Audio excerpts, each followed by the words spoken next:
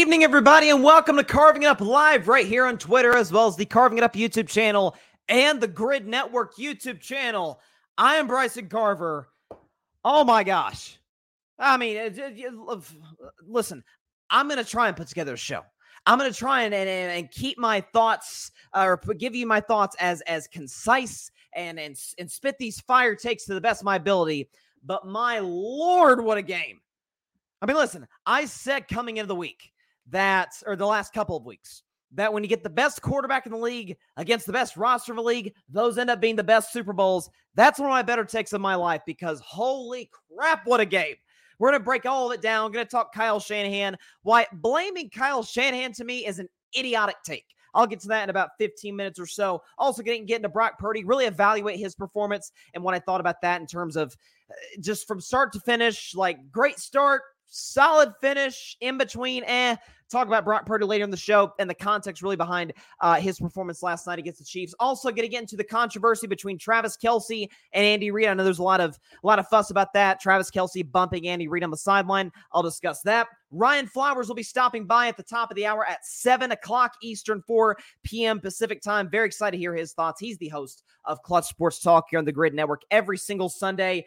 I know for him and for you, I'm sure watching and listening, it's a bittersweet day the Super Bowl is, because often we get the best game of the year, but that's also the only game we get for another 7 months. So it's bittersweet, but listen, they finish us off the bang. End of the show, I will have to say, after I get me and Ryan get through, and excited to hear his thoughts. A little Taylor Swift, a little Taylor Swift talk for the show. What do you think? I'm going to not include the most famous woman in the world who happens to be dating the second best player of the team? You kidding me? Very excited about that. But first, there's only one way to start. And you can talk about a lot of things with the Kansas City Chiefs, who are now Super Bowl champions for the third time in the last 5 years, and they go back-to-back, the first team to do so since the 2003 and 2004 New England Patriots. You can talk about an Andy Reid, who is one of the most brilliant offensive play designers in the game. He is as good as they come.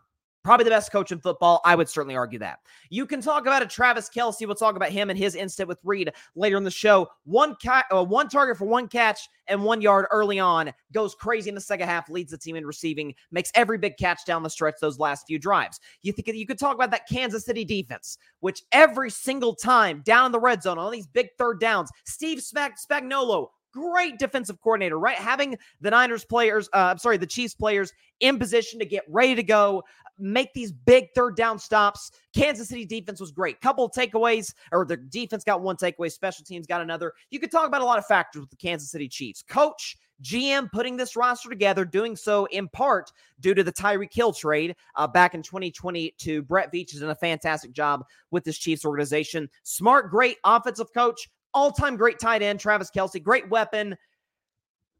But here's the thing, though. A lot of Kansas City's qualities, San Francisco is the same. Brilliant. I'll talk about Kyle Shanahan later. Brilliant, young, offensive play caller. Loaded offense. Kansas City can't say that, but great playmakers with Ayuk and Deebo Samuel, Christian McCaffrey, Kittle, Juwan Jennings. How about Juwan Jennings? Go Vols. A touchdown pass and a touchdown reception. Very excited to see what he did during that game. Great defense, loaded across the board. Great defensive coordinator. Steve Wilkes did a great job of this group. Kansas City and San Francisco, very similar in a lot of ways. Except for one. And this is not a shot at Brock Purdy. I swear to you, this is a praise of the man, the myth, the legend himself. His name's Patrick Mahomes. Maybe you've heard of him, and he has simply put, I'm going to go back on a take I said last week. I didn't think I'd put him here, but you know what? Here we are, and I'm going to do it. The second greatest quarterback of all time. He's definitely moved past Manning. I have Manning at third. I have Mahomes at fourth coming into this week. I said he was going to move past Manning with the win. He's got to move past Montana. This can't just be a count the rings type of argument. I've argued that for years with LeBron and Jordan, right? Because what Patrick Mahomes has done is he's made us look at other quarterbacks around the league as lesser than. Josh Allen is a remarkable talent. Can't get through Mahomes. Now, part of the reason people think I'm a Josh Allen hater, I'm like, no, he's just not Mahomes. Mahomes has outplayed him every single time and beaten him every single time in the postseason. Josh Allen's awesome. Not that guy in Kansas City. Lamar Jackson just won his second MVP last week, and deservedly so. Almost won it unanimously. Again, remarkable athlete, can do all these things. and he's not Mahomes. And Joe Burrow, deadly accurate thrower, great in the pocket, can move a little, somewhat physically compromised to a certain degree, beat Mahomes in the playoffs back in 2022. He's not Patrick either. And then we start to go down the list. I love Trevor coming in this year. Yeah, he ain't Mahomes. I love Dak more than most. He's not Mahomes either. CJ Stroud's coming. Not Mahomes. It's very, very similar to Michael Jordan in the 90s. You had all-time greats in the 90s. Not as many as in the 80s, but great players. You had Charles Barkley. You had Patrick Ewing. John Stockton, Karl Malone, Reggie Miller. For some odd reason, some, not myself, look at those guys as, yeah, great, but couldn't win a ring. Yeah, because they ran to number 23 in Chicago. That's why they didn't win a ring. When you run into number 15 in Kansas City, you, in a year where Mahomes' receiving core was the weakest it has been since he's been in Kansas City, in a year where Travis Kelce looks more vulnerable from an on-field production standpoint as he has at any point in his now 11-year career. In a year where Kansas City had to go on the road. All of those components, you still have to play perfect to beat this guy. Brock Purdy, talk about him later in the show, didn't turn the ball over. Brock Purdy was fine yesterday. Didn't make any big mistakes. Yes, they had the special teams gaff, the fumble by McCaffrey the first drive, but Kansas City didn't take advantage of that takeaway early in the game. You have to play perfectly against this guy. And the only other comparison is Brady. And listen, Mahomes is a ways away from catching Tom. The gap between Tom and everybody else in the GOAT discussion by the time Tom retired, huge. But Mahomes is undoubtedly closing it. And I'll talk about an area where Mahomes has eclipsed Brady undeniably in just a second. But I've read this stat over and over the last few weeks as the Chiefs have stacked up playoff win after playoff win. But we can show it now, and we don't have to show this again until January of 2025. Mahomes' playoff numbers are silly. Okay, but this is Mahomes in the playoffs all time. I'll read the graphic off of the podcast audience. He's 15-3. He's already got the third most wins in playoff history. If he wins, we're going to assume he's in the AFC title game because, he always gets there every single season that he's been the Kansas City Chiefs starter. So if he gets one more win next year, he'll tie Joe Montana for second all time in playoff wins with 16. Now, Brady's got 35. So again, Mahomes has a ways to catch Tom. But Mahomes has won 83% of his playoff games, first all time. Accounts for 314 yards per game, first all time. He has a 41-8 touchdown to interception ratio in the playoffs. That's first all time. A passer rating of 105.8. That's first all time. He completes basically 68% of his passes, also first all time.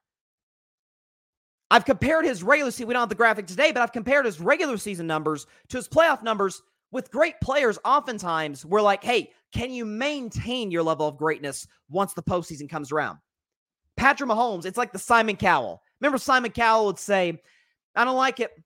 And there'd be this, oh my gosh. And he'd wait for everything to calm down. I love it. Remember Simon Cowell used to do that? That's what Mahomes does. You ask Mahomes, can you maintain your level of greatness from the regular season to the playoffs? He's like, nope. I'll do you one better. I'll be better in the postseason. With receivers, obviously he's got Travis Kelce. We understand that. But last year, he made Kadarius Toney and Sky Moore integral pieces to the offense to the point where part of the reason I picked the Chiefs to go back-to-back going into this year, and I feel pretty validated with that pick, part of the reason I picked them to go back-to-back is I'm like, hey, Toney, new offense coming from the Giants last year. Sky Moore, second-year player. They'll be comfortable. It's Andy Reid. Kadarius Toney's a healthy scratch. Sky Moore didn't play. This year, Justin Watson, whose career-high receiving yards was this year, 490. With MVS Marquez Valdez-Scantling, who did catch a touchdown this game, had a big catch a couple weeks ago against Baltimore to seal the deal. He was so valuable to the Green Bay Packers and Aaron Rodgers, they let him walk. Rashee Rice is a nice young rookie. I like him, but, we still got some developing to do. With either kids or rejects, Mahomes says, don't worry about it. Don't worry about it. I'll take you not only to the promised land, I'll get you that Lombardi trophy. And one area, again, GOAT discussion, that's the Mahomes versus Brady thing. We got a ways before we can actually have a legitimate conversation between those two. Who's the greatest ever? Mahomes has officially surpassed Brady in one regard, though, undeniably. And I've sort of alluded to this for the last couple of seasons. We can pretty much put it to bed now. Mahomes is the greatest comeback artist we've ever seen at the quarterback position, including Brady. We can show you some of the numbers, okay? Because some of these are mind-blowing. Do we have the first stat up here? Here we go. So here's the first one. Mahomes trailing by 10 or more in the regular season and the playoffs, okay? So basically every game that means anything, regular season, playoffs, Mahomes is 17-14 when trailing by 10 or more in the regular season and the postseason. So that's about 54.8% of his games he wins down by double digits. Every other quarterback in the history of the game does not win half their games, win down by double digits or more in the regular season and the playoffs. That's crazy. We could show Mahomes to Tom Brady. When trailing by 7 or more in the playoffs, Mahomes is 9-2. When trailing by 7 or more in the playoffs, he's 9-2. Folks, he wins 82% of his games. He's like a home run bet to take when he's down by 7 or more. Brady's 10-11, which is highly impressive. Brady won almost half his games trailing by 7 or more in the playoffs. Everybody else wins about 23% of the games. Every other quarterback in the history of the league who's trailed by 7 or more in the playoffs wins 23% of their games. Tom wins about 47%, not even half, but darn close.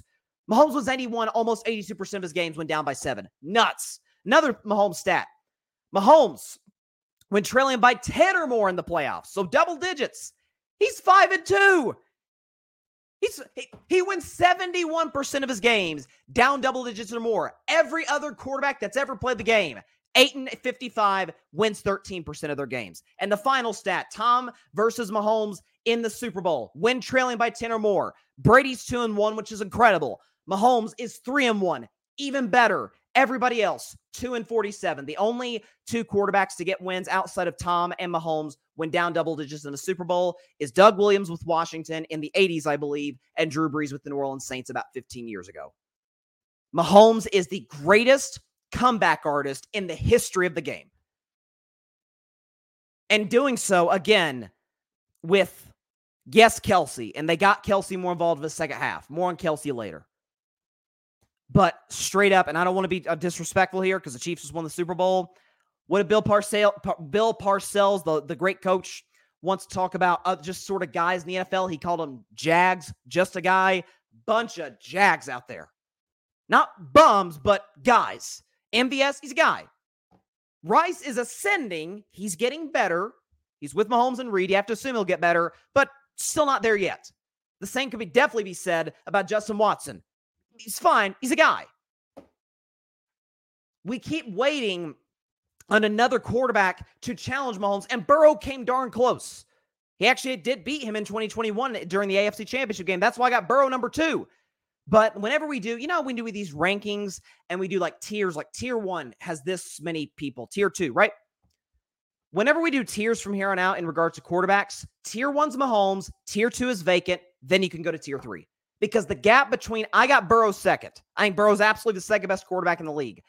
The gap between 1 and 2 is 5 Grand Canyons.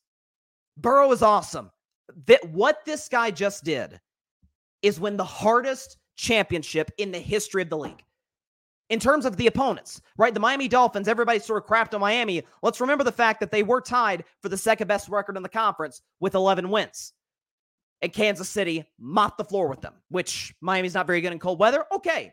How about the Buffalo Bills? Everybody was high on Buffalo, so much so they were favored in the game against Kansas City in Buffalo.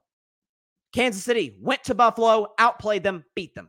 Baltimore, best team in the league for most of the season. I had them at number 1 for big chunks of the year.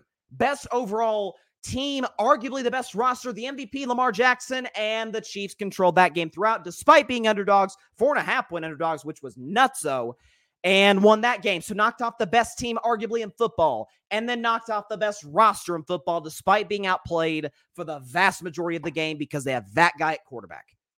Because they have that guy at the quarterback position. If there's one thing that we have learned, whether or not the Chiefs will win 3 straight next year, which has never been done in the Super Bowl era, that remains to be seen. What we do know, Patrick Mahomes should never be an underdog the rest of his career until proven otherwise. Because what he just did is unlike anything we've ever seen.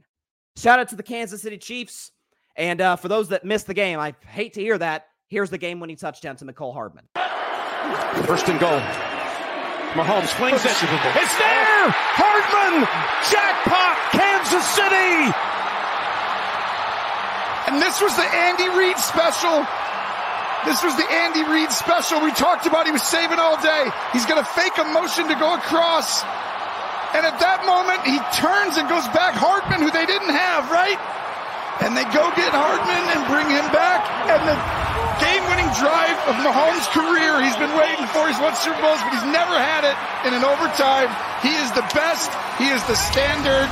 Your Michael Jordan wins it again. Forgot to bring up Mecole Hardman. Guy was a jet to start the season. Justin Watson, 490 yards, his career high in receiving yards. MVS was so valuable to Green Bay, they let him walk. What that guy just did, with, by the way, a below-average offensive line, I might add. That O-line got worked yesterday by Bosa, by Armstead, by Chase Young. Worked. And he still pulled it off. Patrick Mahomes, the Kansas City Chiefs, Super Bowl champions again, and a very worthy champion, and undoubtedly a dynasty. The fact of the matter is, Kansas City, San Francisco share a lot of similar traits. That guy changes everything. That's not a disrespect to Purdy. That's a call out to the rest of the league. It's a call because everybody is looking for their guy to reach that level, and he simply can't because nobody playing in the league currently can. And nobody all time can, except for that guy who played in New England and in Tampa. Unbelievable game. And just that's one of those moments in sports that simply leaves you speechless. Shout out to Mahomes and shout outs to the Super Bowl champion once again, Kansas City Chiefs. Unbelievable. Obviously, everybody, feel free to chime in the comment section. I'd like to hear your thoughts about the big game last night. A lot to talk about from the Kansas City side, from the San Francisco side. Cannot wait to get into that. I'm with Tim here. Okay, I'm with Tim. Tim says Tony Romo really needed to shut his mouth after that touchdown. I totally agree with you, Tim. And then Romo did a great job last night. Romo, Nance, they were fantastic. But whenever, and like Nance, because he's one of the greatest broadcasters ever, just aced the call, 10 out of 10 on the touchdown to Mecole Hardman. Little Vegas reference, jackpot. When moments like that happen, everybody's supposed to just kind of shut up and let the fans do the talking. Then the analyst sort of interjects about 10 seconds later and says, "Hey, here's what happens." I'm with you. I'm with you. I'm kind of with you too, though, Tim. That was and listen, Tony was right, but that could have waited 10 more seconds. But nonetheless, what a game! And by the way, I heard oh my goodness, the belly aching. So many people.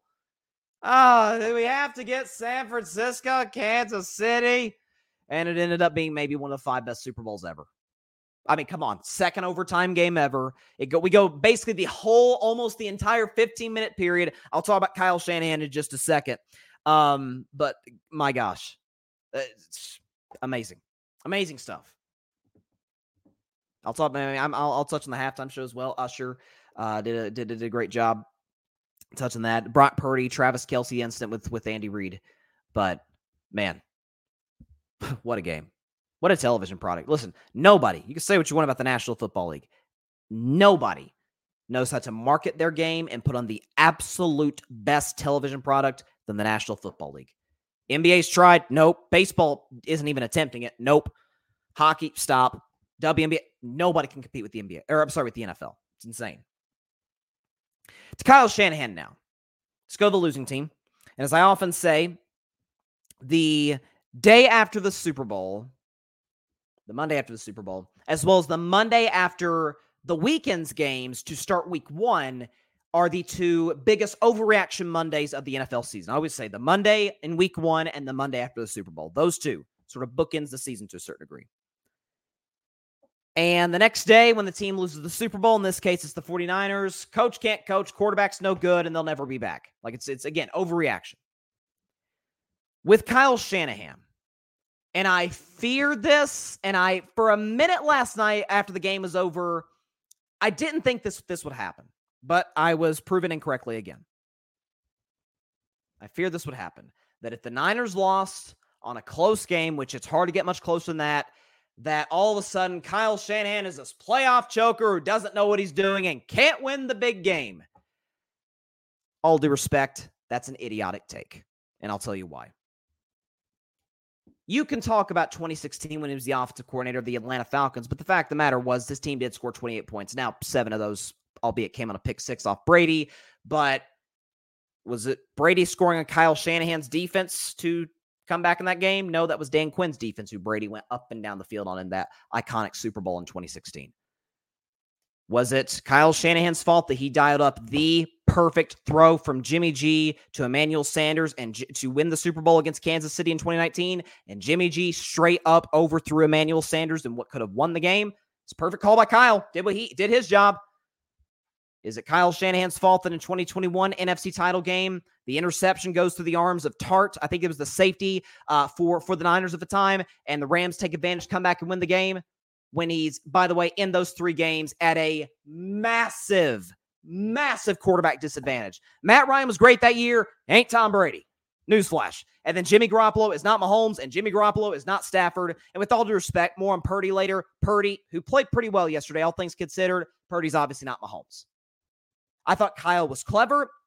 I thought Kyle dialed up some really smart. The trick play, Jawan Jennings to McCaffrey.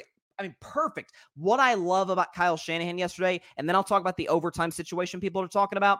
What I loved about what Kyle Shanahan did yesterday is the knock on him is like, man, he just doesn't stick to his guns and blah, blah, blah. Kyle Shanahan says, you know what? If we lose this game, we're going down swinging because you can't beat a dynasty unless you go down, unless you absolutely take your best shot. That's what Philadelphia did in one of the gutsiest calls in Super Bowl history. Philly special, 4th and goal from the 1 against the Patriots, the favored Patriots, backup quarterback Nick Foles. They run Philly special. The rest is history. Eagles go on to win the Super Bowl because they were aggressive. Atlanta played it safe. Rams played it safe. Seahawks were too aggressive at the 1-yard line. That's a different conversation. There's a difference between being aggressive and being reckless. Kyle Shanahan was aggressive. Went for it. By the way, how about this? Down 13-10, 4th quarter, got 3 points in his back pocket. We think Moody had an up and down night, the rookie kicker for the 49ers from Michigan. Goes for him 4th down. Perfectly designed play, beautifully executed, Purdy to Kittle. They end up scoring a touchdown that drive. So the game was well called. The game was well managed. Clock management, the only thing I would say about Kyle is he didn't call timeout late in the first half when Kansas City got their first points. Maybe an opportunity for the Niners to get points, but are we sure that wasn't some of, I just don't want Purdy to make a mistake here and really kill our momentum. We can go in up 10-3. Again, difference between reckless and aggressive. Kyle Shanahan went down swinging. Now, as far as the overtime situation, which what I'm referring to is the new rules. And you can thank the Buffalo Bills for that. The Buffalo Bills lost to the Chiefs, couldn't stop Mahomes in 13 seconds and whined to the NFL, oh my God, it's unfair. And so they got the rules changed with overtime. Instead of if the first team scores a touchdown, game's over. Now doesn't matter what the first team does unless the other team gets a defensive touchdown. Both teams get the ball regardless of what happens. Unless, again, there's a defensive touchdown. So Kyle Shanahan sort of admitted it, didn't know the rules. And there were multiple 49ers players who alluded to the fact, I think Juszczyk mentioned this, Juszczyk, the fullback, that they weren't aware of the overtime rules at that point in the game, which that's a knock on the coach. That's an absolutely fair knock on Kyle Shanahan. Because in that situation, and I tweeted it, this is not revisionist history. This is not, you go back and because it didn't work, now you criticize them, armchair coaching or quarterbacking, however you want to look at that. But I tweeted this. If I have this tweet right here. Okay. So, yeah, I tweeted. This is at 10:21 p.m. This is right when the Niners won the toss and elected to get the ball. I said, wow, I think I would have deferred and allow yourself to have the ball last. That could come back to bite the 49ers. Because my belief is, and Andy Reid sort of defended Kyle Shanahan after the game. He's like, I don't think there's a right answer. And it's a new formula, new strategy. Coaches, the smart ones, which of course Reid and Shanahan both qualify as that, will adapt accordingly. My belief is, if you win the toss, kick to Kansas City, whatever happens, if they score a touchdown, hey, you're still alive. New overtime rules. I'm going to go down, and my goal is we're going to score and we're going to go for 2 in the win because we're not giving the ball back to Mahomes because we know what's going to happen. He's just going to drive right back down the field and Harrison Butker's going to walk it off because Butker was great last night and all season long. That would be my knock on Shanahan. But even in that situation, even that almost worked. Purdy was good on third down. And you know what it took? Down in the red zone, they have a beautifully designed play. Purdy's going to have Juwan Jennings wide open, or he's going to have Brandon Ayuk streaking across the back of the end zone wide open. But guess who screws it up? The best defensive player probably in the game with respect to Bosa, Armstead, and Fred Warner as well, and Chase Young, Chris Jones. Chris Jones doing almost identically what he did against the Buffalo Bills 3 weeks ago. Remember, Josh Allen's got Khalil Shakir wide open in the end zone, and Chris Jones pushes Deion Dawkins into Josh Allen to force an errant throw. And it ends up being maybe the play of the game for Kansas City. This play, Purdy's going to roll out to his right. Jennings is going to be open. If Jennings isn't open, Ayuk is even more open to Juwan Jennings' left. Chris Jones gets in, blows the whole play up, and the Niners get a field goal out of it. So you know what thwarted Kyle Shanahan's plan? It wasn't bad coaching. Wasn't even his quarterback couldn't make the play. It's hard to make the play when Chris Jones is right in your face like that. A great player made a great play, and that's what stalled it. Again, I would have kicked to Kansas City. If they score a touchdown, then my goal is we're going to score a touchdown, and we're going to go for 2 in the win. It's like, that's what I would have done. But at the end of the day, if your take on that game was Kyle Shanahan blew it, with all due respect, I don't know what game you're watching. And even to a larger degree, sort of tying it back into my first take, my first segment, let's be real, folks. This was not a game. The Niners were the losing team. This was not a game where someone on the Niners blew it. Shanahan didn't blow it. Purdy didn't blow it. Debo, McCaffrey was great. The Niners defense blow out, or did Patrick Mahomes do Patrick Mahomes things? Go 8 for 8 in overtime, run for the first down and fourth down, had another scramble to get them down. I believe that run got them down the red zone late in overtime. They got beat by one of the greatest players we've ever seen in professional sports. That's what happened. I mean, do we fault again those Jazz teams in the 90s and those Phoenix Suns teams and the Supersonics? Do we knock those Cavs teams in the 2010s or the Celtics in the 2020s? No, they ran to Steph Curry. That's what happened. Do we knock those Pacers teams or those some of those other Boston teams because those Atlanta teams that kept running into LeBron? No, they ran into LeBron. Kyle Shanahan, Brock Purdy did about all they could have. The Niners defense throughout that, I mean, they took the ball from Mahomes. They took the ball from Pacheco. Got 2 turnovers. Listen, we live in a society where if something happens, it's somebody's fault and we got to throw all the blame on them. That's what Twitter was designed for. Even more so now with X. Nobody's at fault. They just got beat by an all-time great. That's what happened. And so I think if your take on that game was Shanahan blew it, I don't know what game you watched. Shanahan was brilliant. When you're confusing Steve Spagnuolo at times in the game, you're doing something right. And Spags was awesome. With his third down blitzes on Purdy, he was great. But in general, Shanahan coached a phenomenal game. And if the knock on him is he can't beat Mahomes, guess what? Nobody except for Burrow and Brady can. So there's no knock on that. Okay? And by the way, just to a larger degree, larger conversation. Zach Taylor, only 2 coaches to beat Mahomes in the playoffs. We talk about Brady and Burrow, the 2 quarterbacks, 2 coaches, Belichick and Zach Taylor. Is Zach Taylor all of a sudden a better coach than Kyle Shanahan? No, he just had Joe Burrow. That's the difference. That changes everything. And so I did not think this was a Shanahan issue whatsoever. Not even close. I thought he was absolutely fantastic. I did disagree in real time. This is not a revisionist history. I don't believe in that nonsense. This is I would have kicked the ball to Kansas City. Would they have scored against your gas defense because of how they drove on you the previous drive? Probably so.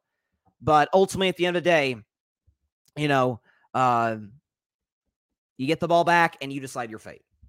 And that's all you can ask for in the National Football League, is to have the ball in your hands, chance to go win the Super Bowl, and let the chips fall where they may. But I think other teams are going to learn from this. Again, I was aware of the rule because I remember vividly talking about it on my show when the rules committee changed the overtime rules. And I remember talking about at the time where Buffalo was like, oh my gosh, it's not fair that we didn't touch the ball. And again, to a certain degree, I get that. Again, there's been a lot of teams that didn't get the ball second and a lot of great quarterbacks who didn't get the ball second in overtime, and they didn't get the rules changed. So why they changed the rule for Buffalo? Listen, that's the NFL's prerogative. But I think the NFL had a good compromise to where this overtime rule is not in place in the regular season. Because if it was in place in the regular season, you know what we'd see? A lot of ties. Because there's the gap. See, something else Mahomes has done, it goes to this conversation as well, is because he's so awesome, it makes quarterbacks, Kenny Pickett of my Steelers is a prime example. 25 years ago, nobody'd be trying to move off Kenny Pickett in Pittsburgh. Nobody'd be trying to move off Kenny Pickett. He's fine. He wins games. He's efficient. He doesn't turn the ball over. Typical game manager. And now it's like, okay, can we bring in Fields? Ryan Tannehill? Can we draft a guy? Change everything. I mean, got people in Dallas want to move on from Dak, who almost won MVP. That is what Mahomes has done to the league. But if you got a game that goes to overtime and it's between, I don't know, Kenny Pickett and throw out a random quarterback, Case Keenum, that game's probably going to end in a tie because neither of those guys are capable of going up and down the field in the other team. That's just not how it goes. But in the playoffs, you know what you get? Great quarterbacks. You get Mahomes, you get Lamar, you get Josh Allen, you get Joe Burrow when he's healthy, and all these guys, CJ Stroud. So I thought it was a good compromise. I didn't agree with them changing it, but it was a good compromise. Some of the men and women in Washington could learn that lesson, but that's a whole different discussion. But good compromise. Compromise is not a bad word. Okay, so I also wanted to discuss. We can pull this up here. Again, everybody feel free to chime in the comments section. Love to hear y'all's thoughts on the game and whatever my topic is. We'll talk the Reid Kelce thing a little later. Let's talk about Brock Purdy. So Brock Purdy has, over the course of the season, it's the weirdest thing, turned into this like polarizing figure. Like I've talked about it for a while. You got one group that thinks he's amazing, thinks he's elite. You got another group who thinks, game manager, not that good, kind of the Cam Newton class. And then he got guys like me who are like, he's better than what the Cam Newton class says. He's not as good as what other people say he is. He's a good quarterback. He's not great, but he's not bad. I've said since the day he took over for Jimmy Garoppolo, I'm like, this guy's way better than Garoppolo. This guy's way better than Garoppolo. Garoppolo was the very definition of a game manager. You watch how Shanahan called those games. It's, okay, Jimmy, just don't mess it up. Come on, Jimmy. Don't screw us up. That's what they did. And oftentimes, if the game got a little tight, Jimmy tended to make a mistake because he's limited. Doesn't bring the mobility to the table Purdy brings. Purdy doesn't exactly have a Mahomes arm. Purdy's got a little whip on him. He can push the ball down the field much better than Jimmy could, and he fits better within the Shanahan West Coast scheme because of his ability to move in and outside the pocket. And his anticipation throws are really impressive. He had a couple to Ayuk over the middle that were really, really good. Brock Purdy's a good quarterback, top 12, 13-ish.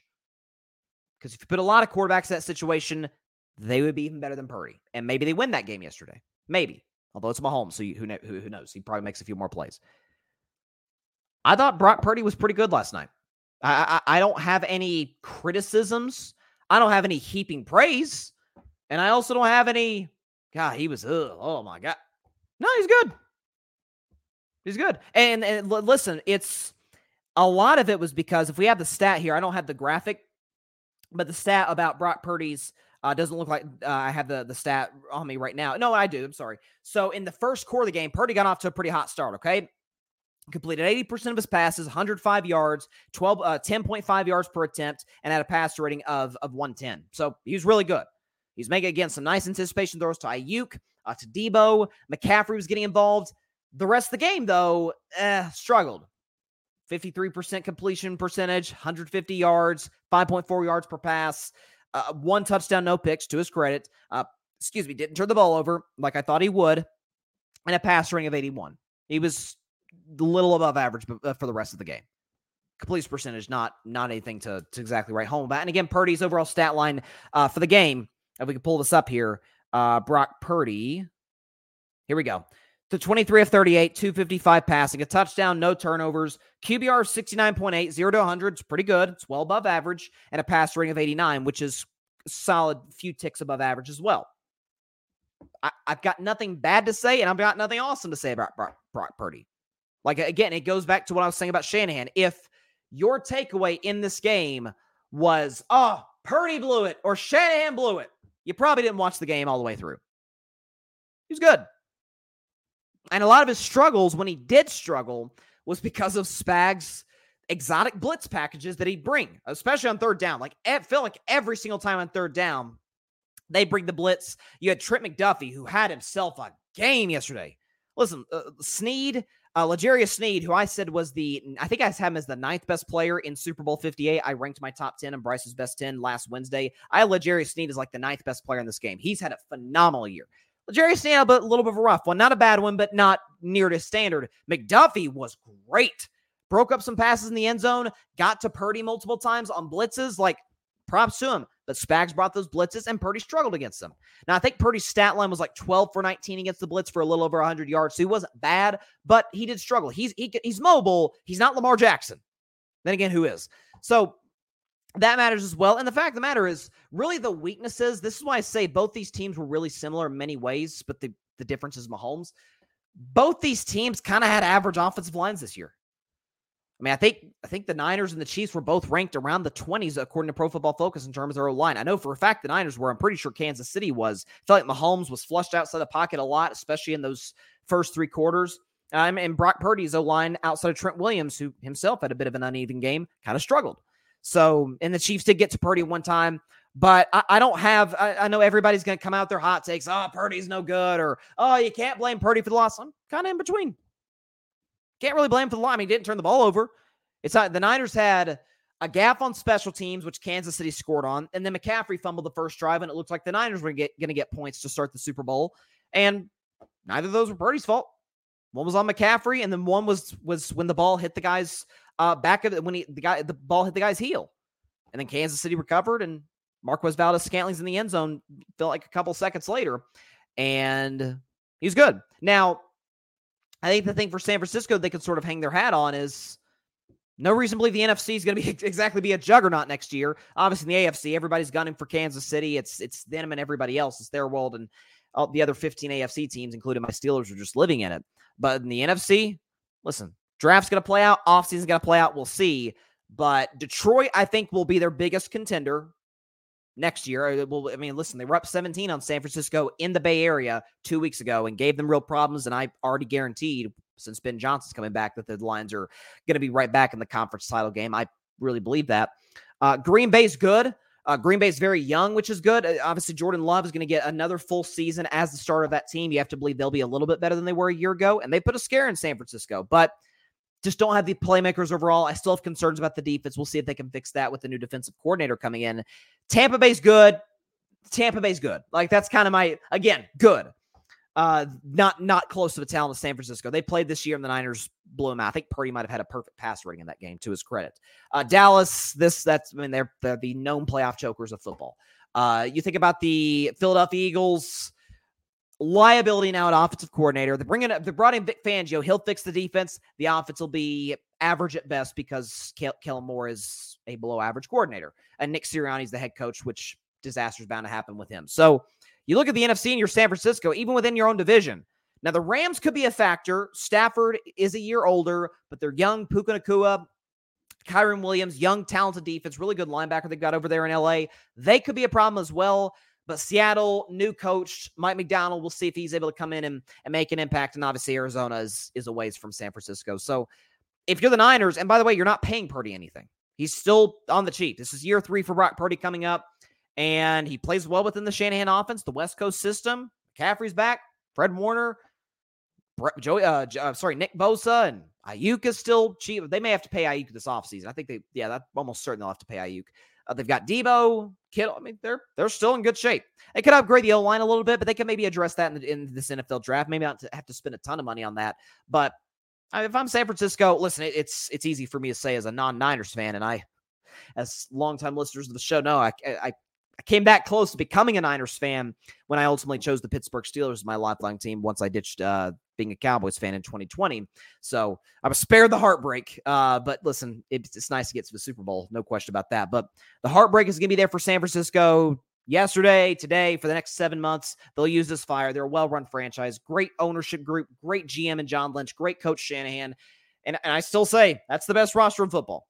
That's the best roster in football. So no reason to believe. And listen, we see it oftentimes with teams. We're like, oh, they're going to be back, and they never come back. But San Francisco got there 4 years ago with Jimmy Garoppolo. And Purdy, for whatever his doubters may say, surely we can all agree he's better than Garoppolo. He's absolutely better than Jimmy.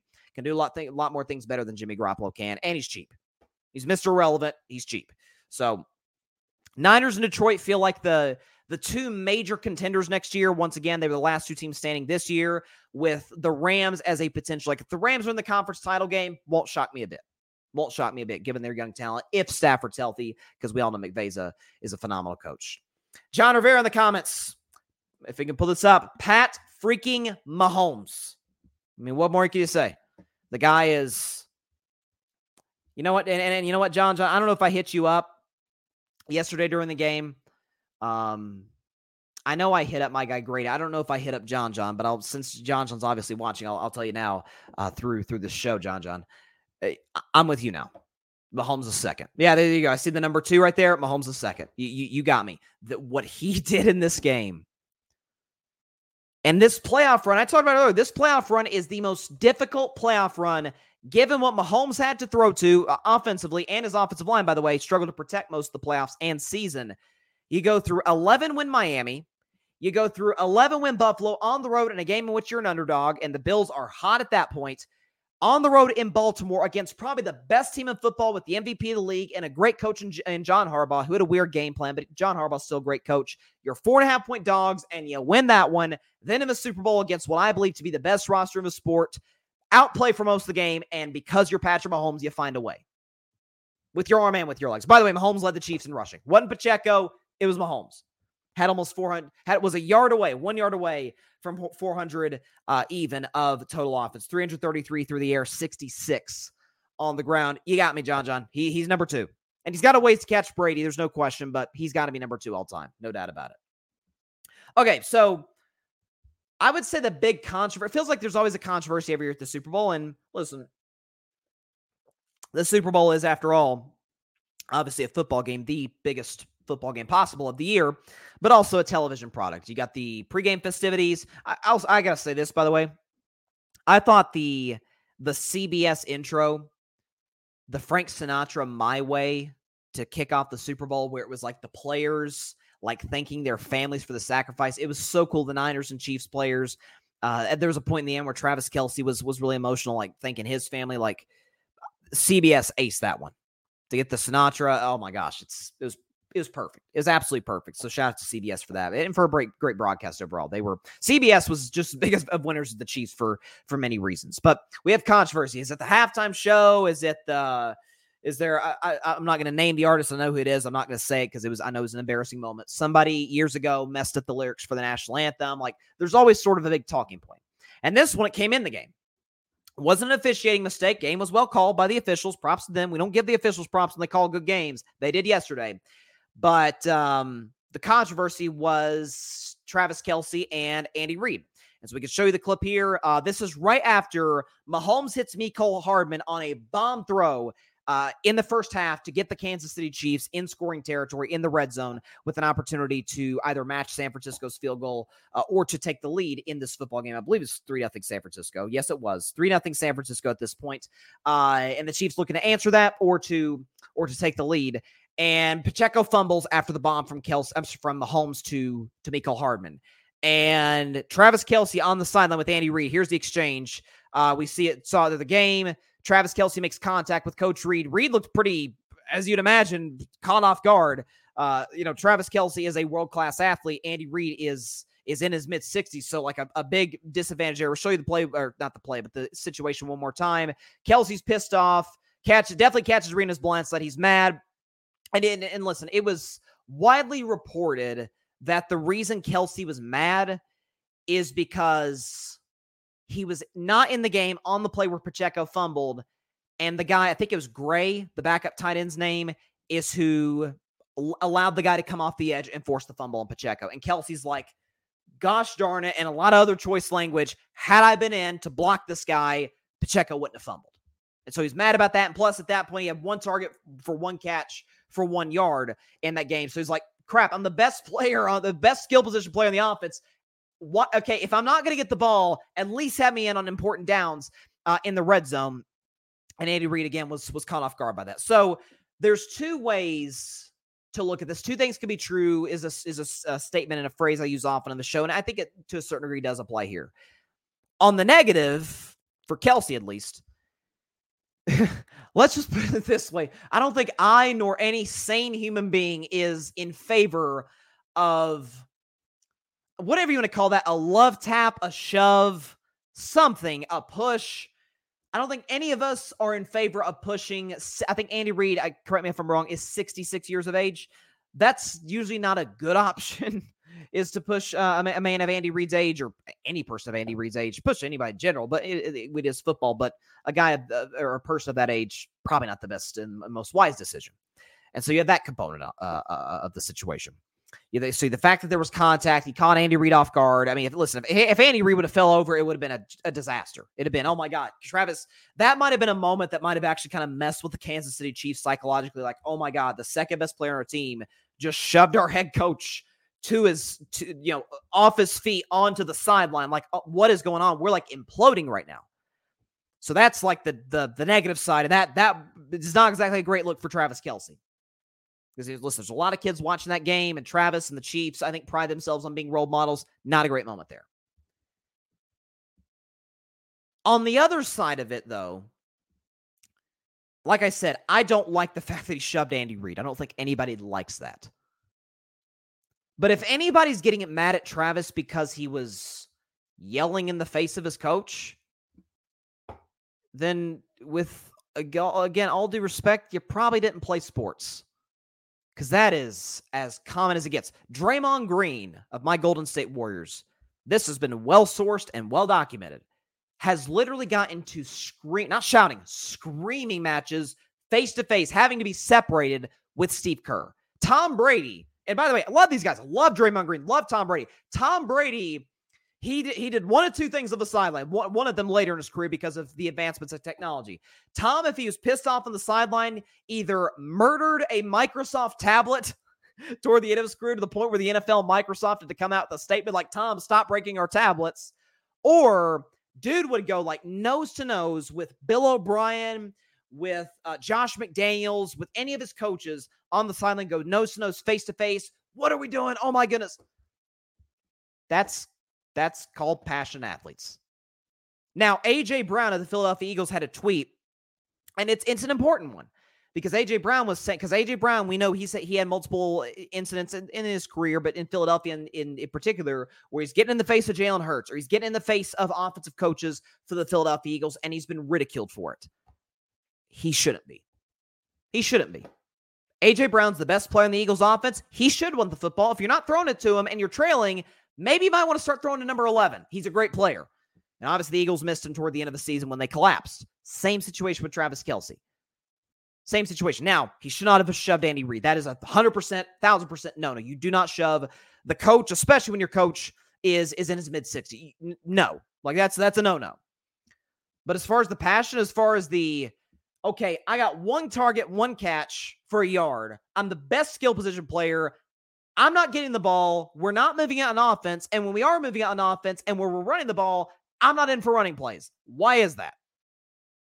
So from that point of view, get it from Kelce. And by the way, this is what I love too about Andy Reid. Best coach in the league in my view. And one of the best coaches ever. Here's what I loved about Andy Reid. I saw a tweet from a Patriots fan. I forget the account. It was on Twitter somewhere. And a Patriots fan said, if Gronk would have done that to Belichick, Belichick would have sat him for the game. Belichick's unemployed. Andy Reid's a back-to-back champion. Bill Belichick is a guy who's old school, getting their rear ends, and you take them out the game if they disrespect you because they don't question your integrity or your stance as the head coach of the football team. And it cost him a Super Bowl in Super Bowl 52 when he benched Malcolm Butler because of a reported incident at practice. Belichick could have 7 rings. Now 6 is phenomenal, let's be honest, but could have 7 if he doesn't bench Malcolm Butler and the Patriots defense absolutely implodes against Nick Foles and the Eagles offense. Know what I love about Travis Kelce? I'm sorry, about Andy Reid? I can't imagine he was bothered by it. One of his players just shoved him on the sideline. But Andy Reid sees the bigger picture. Andy Reid has a deep relationship with Travis Kelce. They both came into the Kansas City Chiefs organization 11 years ago in 2013. Reid took the job in 2013. Kelce was drafted, and I believe it was the 3rd round out of Cincinnati in 2013. They're like that. And it's almost like sort of like a father-son-ish type of relationship, which is very common with players and coaches. Andy Reid's like, okay, in the back of his head, he's like, bro, should not have shoved me. But at the same time, like, you know what? He probably has a point. I'm not throwing him the ball. He's not in for running downs. Maybe I should throw the Travis Kelce the ball more. And by the way, guess what? Kelce, 1 catch for 1 yard early on. After that incident, what did Travis Kelce do? 8 catches for 92 yards. So Kelce, the way he approached it was wrong. But in terms of making contact with Reid, not yelling at Reid, but making contact with Reid, we don't advocate for violence. But was his message correct? Yeah, it was. It's, Richard Sherman, people ridiculed Sherman years ago. Oh my God, a classless interview with Aaron Andrews. Oh my goodness. And how dare he be this arrogant? Is he right? Did he shut down Michael Crabtree and make the play that sent the Seahawks to the Super Bowl that year? Okay. I'm a guy, I'm different from a lot of people in this way, and I'm not judging anybody, but this is how I'm wired. I don't care. Unless there's a physical altercation, and I wouldn't call this an altercation necessarily, but Travis Kelce did shove Andy Reid, and that can't do that. But I'm a guy who likes to listen to the message more so than how it's delivered. Is what's being said a true fact? When Richard Sherman said years ago, he was right. Yeah, he shut down Michael Crabtree. And, Colin Kaepernick threw that pass to Crabtree with Sherman, one of the best corners of the game at the time, all over him. And he paid the price for it. Malcolm Smith, off the tip ball from Sherman, intercepted it, and the Seahawks went to the Super Bowl, ended up winning the Super Bowl over Denver in convincing fashion. My thing is, I'm big on this, and it's a little bit of a different conversation than Kelce, but it's under a similar umbrella, you could say, where I'd much rather, what's the term I'm looking for? I'd rather let me rephrase that. I'd rather you be honestly arrogant than falsely humble. Because we ask athletes all the time to be themselves, to wear their emotions on their sleeve. Like, control the emotions, obviously, but wear your emotions on the sleeve. Be yourself. And then when they are, we criticize them. But the ones who are, Belichick, Cincinnati, cliche, my least favorite cliche of all time, coaches and quarterbacks do it all the time. We got to turn the page. Oh, I hate that one so bad. I don't know why, I just hate that one. Turn the page. We criticize them when they're cliche. Well, do you want to be real or cliche? You can't have it in between. And so, again, but sort of wrap this up, tie it in a bow. What Kelce did in terms of shoving Reid, you can't do that. That's a no-no. But in terms of him getting in Reid's face, okay, why am I not on the field for some of our most important plays of the game? Yeah, he's 100% right. He's 100% right. So shout out to Travis Kelce and Andy Reid for having the relationship and understanding, what, there was some words said, there's passion, there's a mistake by Kelce on the part of shoving Reid. But Reid, because he's an emotionally mature individual, says, you know what, probably shouldn't have done that, but yeah, Kelce probably does need to get the ball more, and Kelce probably does need to be on the field for these big run and pass plays. So there you go, Kansas City, Super Bowl champions. All right, so got a guest coming on the show. I like to have him on a couple times a year during the football season. I'm very excited to have him on, the host of Clutch Sports Talk every Sunday. I know for him, for myself, for a lot of football fans out there, very bittersweet day the Super Bowl is because it's the last game of the year. So we don't have any more football till September, but the same breath, a phenomenal game. So would you please give a very warm welcome back to Carving Up Live to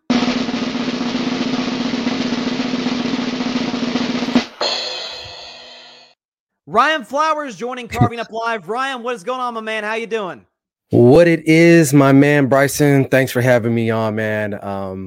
Yeah, it's good to see you again, and I'm glad to be out here. I can be on your show tonight. For sure, man. Great to have you on. First of all, for those that are watching or listening, especially for those that are watching, Ryan created, because he's like our graphics master here at the Grid. Ryan and Alfred, who creates like our graphics for like the stats I show, but Ryan create everything you see all around us right now. My man created that, so shout out to you. I appreciate it. Creating it for not only myself but everybody here at the Grid Network. You do a fantastic job, and we're certainly lucky to have you. So your overall. I mean, it's a very broad question, overall outlook on the game, but is there anything that really stood out to you either from the Kansas City side or the San Francisco side? I'll start with the Chiefs because that's the easiest one, I would say. I think they're just champions. I mean, they find ways to just get it done. And you look at their playoff run, starting at home. I mean, that was there. I mean, they should have been favored in that game. Miami doesn't play well in the cold, right?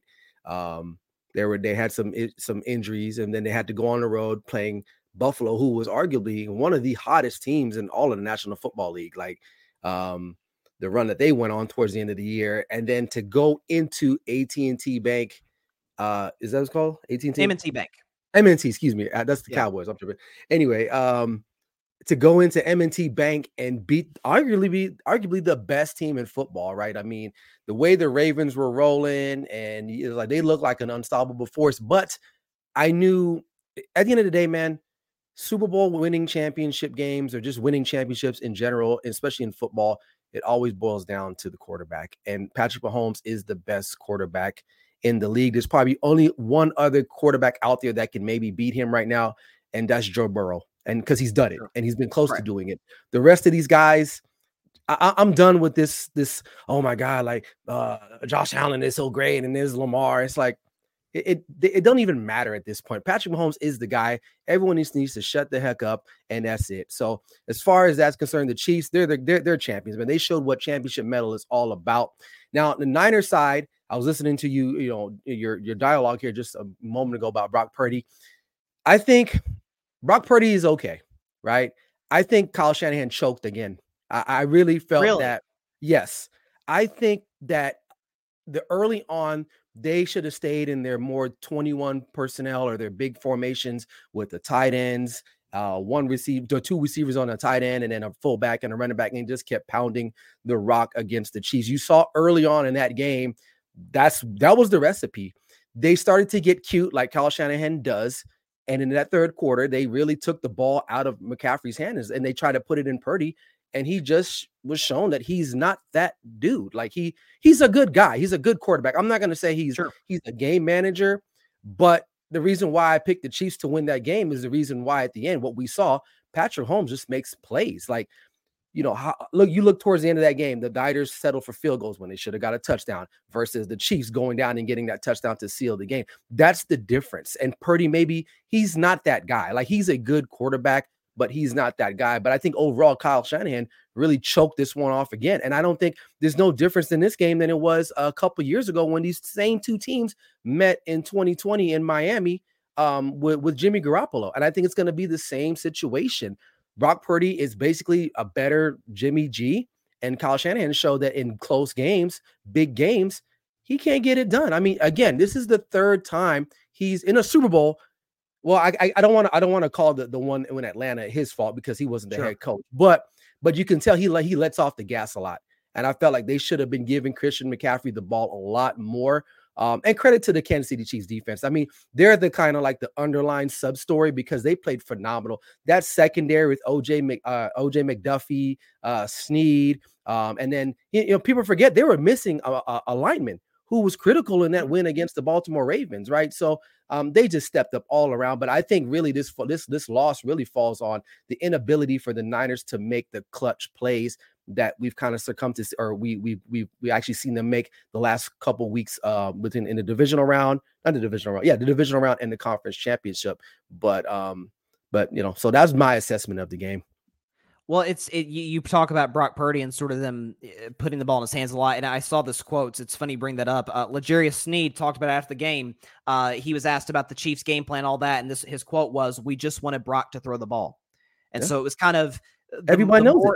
Yeah, I mean, the more the ball's in, and it's not even necessarily a knock on Purdy, but the more the ball's in number 13's hands rather than number 23's hands, exactly, we feel good. And I thought, by the way, I thought Steve Spagnuolo was great with those blitz packages he bought on third down.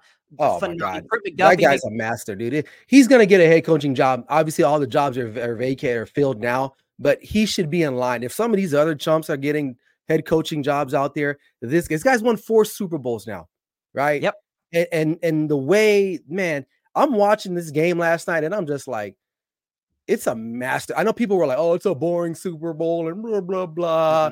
But those people don't really love football, man. That first half to me was what you want, the anticipation. It's like, oh my God, it's only 10-3 here. It's 0-0 after the first quarter. That's what you want. I don't want to see a 45. I mean, that is fun at the end of the day, sure. but if every score, it almost felt like, dang, like that might be the final nail in the coffin. And that was the problem with the Niners too, is that if you come for the king, you better not miss. And they missed. That game should have been over, honestly, in the first half, but they didn't. They allowed the Chiefs to hang around. Could I defend Kyle Shanahan this way, though? And I talked about this earlier, where, yes, they blow the double-digit lead to Kansas City 4 years ago, but again, calls the perfect play. Emmanuel Sanders is open, and Jimmy just overthrows him. Yeah. If he completes it there, and now it falls on Robert Saleh's defense, we'll see if they can stop Kansas City with a minute and a half to go-ish. And then even this year, obviously, they go for the 4th down early on. They get it, end up getting the touchdown. Again, to me, that the main error Shanahan made was not knowing the overtime rules. Because God is my witness, I was fully aware of those overtime rules, because I'm like, okay, if you win the toss, to me, you defer, and if the other team scores a touchdown, and Andy Reid indicated this was the Chiefs' plan, that had San Francisco scored, the Chiefs would have went for 2 if they scored in the other end to try and just go for the win instead of giving the ball back to the Niners. Could I argue that aside from that, the play calling was created, the double pass with my man Jawan Jennings throwing the touchdown to McCaffrey? Should have been a penalty on that play too, actually. He was blocking upfield when the ball was being thrown forward. That's an illegal play. So, and that's just the coach and me watching that, and I was like, "There's no flag on the play." So, yeah, but I digress. I did think they let him play through most of it, because there was a couple plays like I saw Kansas City's O-line holding. There was some holding. And Bill Vinovich, for those who don't know, his crews usually call a lot of penalties, but I thought they did a good job. And, kudos to them. Like you said earlier, like we talk about the rest when they do a terrible job, but I think for the most part, they let these guys play a little bit. So you want to let the guys decide the game. Like, you want to let the best players decide the Super Bowl. Absolutely, no question about it. But it's sort of your response to that with Kyle Shanahan. Like, I thought, like, in terms of, like you said, trick plays, there was a penalty on there, but nonetheless, sort of being aggressive in that regard, going for the 4th down, in which they ended up scoring. It was a great play. Would you at least agree with this, that this wasn't as bad as certainly the Atlanta game or even the 2019 game against Kansas City? No, it wasn't. It wasn't that bad. No. It wasn't that bad. I'll give him benefit of the doubt, but it's just like, man, dude, like he's got to find ways to finish. And to be quite honest with you, man, like the Niners kind of lucked themselves into the Super Bowl. I mean, people might say, like, what are you talking about? The Packers had them on the ropes. It was a game that could have went either way. Jordan Love looked better than Brock Purdy. In spurts, Brock Purdy made the plays he needed to make at the end, right? Detroit, same thing again. Like they overcome that 17 points to come back from that. And then honestly, they got up on the Chiefs, and I was like, okay, this is what they needed to do. If you guys had watched my show in the morning, I said they needed to get on top of the Chiefs early. And they did that, but they just couldn't get touchdowns. They settled for field goal and then that trickeration with the touchdown. But it wasn't as bad. I just thought that they missed some opportunities late. And to me, not knowing the rule in Super Bowl, it's not great. It's not great, but I don't think it really would have mattered, because even if they got a touchdown, the Chiefs would have got an opportunity to get the ball back and go down the field anyway. I think the biggest thing that I stood out to me was the missed blocking assignment that allowed Chris Jones. Is it Chris Jones? Yes. Yeah. Chris Jones got free on that play. To destroy that play, because Brandon Ayuk was open over the middle of the field. If Purdy had time, that would have got the touchdown, and we wouldn't even gone into overtime. The game would have been over. Well, that play was in overtime. That play was in overtime. Yes, that was 3rd down. It was 3rd and 5 or 3rd and 4. You're correct. So just missed opportunities by the Niners overall. But at the end of the day, Kyle Shanahan is the coach. And I think they got to lean on Christian McCaffrey. He's the offensive player of the year. They should have kept running the ball. And I think they got away from that a little bit. But again, kudos to the Chiefs defense. They took away Kittle, right? Debo, I don't know what really happened to him. And Ayuk only had 3 or 4 receptions, if I'm not mistaken. But they neutralized the big play ability of the Niners offense. Let's talk about Patrick Mahomes now. So I don't know how many more adjectives we can use to describe Not this enough. guy. Yeah, not enough. But you were talking about earlier with the other guys, and you and I have caught flack, even from members when the Grid Network group chat. They will remain nameless. With this whole Josh Allen and Mahomes level, it's like I think Josh is amazing. He's not that guy. We're going to start looking at guys like Mahomes. I'm sorry, like Allen, like Lamar. Burrow got him one time, but that's it. So some of these guys as, they're just not good enough. They can't win the big game. When in reality, was it that Charles Barkley and Patrick Ewing and Reggie Miller, all these guys couldn't? It's Michael Jordan. When you run to that guy, it's what I found so impressive is that this is the weakest the Chiefs have ever been offensively in the Mahomes era, and you still have to play perfectly to beat them. Now, a lot of that's because of their defense, but usually it's like, man, they're going to score third in you. We got to keep pace. Right. It's like, no, they're just going to make a few plays at the end. And real quick, we can show Mahomes' numbers when coming from behind real quick. So down by 10 or more regular season playoffs, he wins over half his games. Nobody in history does that. We could show him and Brady when trailing by 7 or more in the playoffs. Mahomes is 9-2 and trailing by 7 or more. Brady's 10-11, which is very impressive, but still 9-2 is crazy. Everybody else wins 23%. Mahomes trailing by 10 or more in the playoffs. He's 5-2. Everybody else is 8-55. And then finally, Mahomes trailing by 10 or more in the Super Bowl. He's 3-1. Brady's 2-1. Everyone else is 2-47. Those two wins, Doug Williams and Drew Brees. He's the, listen, as great of a comeback artist as Tom is, and we know Tom's the greatest ever, and Mahomes has got a ways to catch him. I think Mahomes has surpassed him that way in terms of just being this comeback king where there is no lead that's safe against him. I mean, I remember that game against Houston. Remember that game against Houston years ago? It's 24-0 with 10 minutes to go in the half. Chiefs go in the halftime with the lead. Like he's incredible. So just what can you say about Patrick and what he did with his arm and, by the way, with his legs leading the team in rushing as well? I mean, Patrick Mahomes he's entering that Jordan-esque type of atmosphere. I mean, he's that guy. Like literally when they got down 10 and I was like, that's they might as well not even be down. Like that's not even a lead to be proud of if you're a Niners fan. Like, and I was watching it with my son and I was at my friend's house and I was like, they're going to come back. Like he didn't play well early, right? They were all flustered. You can tell like he was coming to the sideline. He looked a little bit flabbergasted, right? But then when it's crunch time, when it's winning time, that's when he does what he needs to do. And that's what separates him from a lot of these greats. Like you look at Lamar, how Lamar won the MVP, but Lamar kind of chokes in the biggest spots. Josh Allen sometimes chokes in the biggest spots. Like, Patrick Mahomes, he's as cool as the other side of the pillow, man. And there's not much more I can say.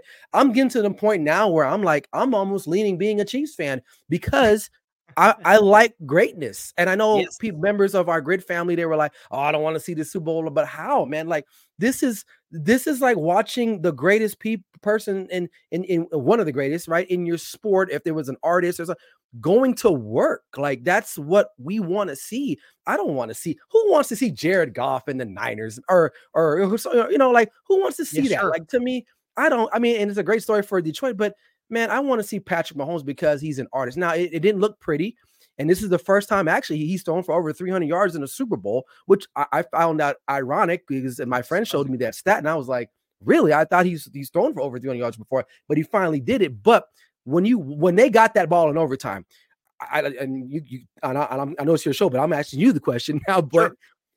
I knew that they were going to go down and get that touchdown. There was no doubt in my mind that was not going to happen, even though they had to convert a 4th and 1 and a couple 3rd and 1s. But there was no doubt in my mind. Once that ball got past midfield, I was like, that's it. The Lombardi's going back to Kansas City because you're not stopping this dude. And that's one thing that a lot of people don't realize with Patrick Mahomes is his leadership ability, right? You look at the end of the regulation, and they also could have ended the game in regulation if he had hit Rashee Rice instead of trying to throw that fade route to Kelce, because Rice was wide open. And Rice was mad, right? Yeah, they went out, Right. And Mahomes is like, no, man, like, I got you. Like, it's okay. You don't see guys like Dak doing that type of stuff. Dak is very passive about things like that. And that's what I love about Patrick Mahomes. And that's why I'm a fan. I used to be mad at like the Patriots when they were winning, right? But as I got older, I got more mature. I like stability. I like organization. These are things that are cool to me now. When I was young, I wasn't very fascinated by that, right? But I look at these guys like Patrick Mahomes and it's like, dude, like, they're great. And I could watch him play in a Super Bowl every year and I'd be okay with that because he's one of the best players, if not the best player in the National Football League today, not Lamar Jackson. And the reason why Lamar Jackson won that award is because he had a couple good games against some really good playoff caliber teams, and that's it. Patrick Mahomes is the MVP of the National Football League. There, I said it. I don't know if I'd have given it to him this year, but I understand what you're saying. Just in totality, he's absolutely he's the best. Yeah, no question. No question. But, to go back to what you were saying about, did I think that they were going to win overtime? I felt like after San Francisco took the ball to start the overtime period, I'm like, okay, Mahomes is going to find a way to lead him down and go win this one. The only time where I got a little dicey was the fourth down. I see him line up in shotgun. I'm like, oh my God, are they going to throw it here? But again, it's another Andy Reid play call, though. It was a great play call to really just fool even the play to win the game. Dude, people don't realize they ran that same play last year against the Eagles. Twice. Yes, to Tony and to Sky Moore. It was like Romo said after the game, is the Andy Reid special. And how Andy Reid can create so much separation. Like, I don't think people realize how condensed the field gets down there, and guys are that wide open. That is master play calling against a defensive that's why you want to see these guys in the Super Bowl, man.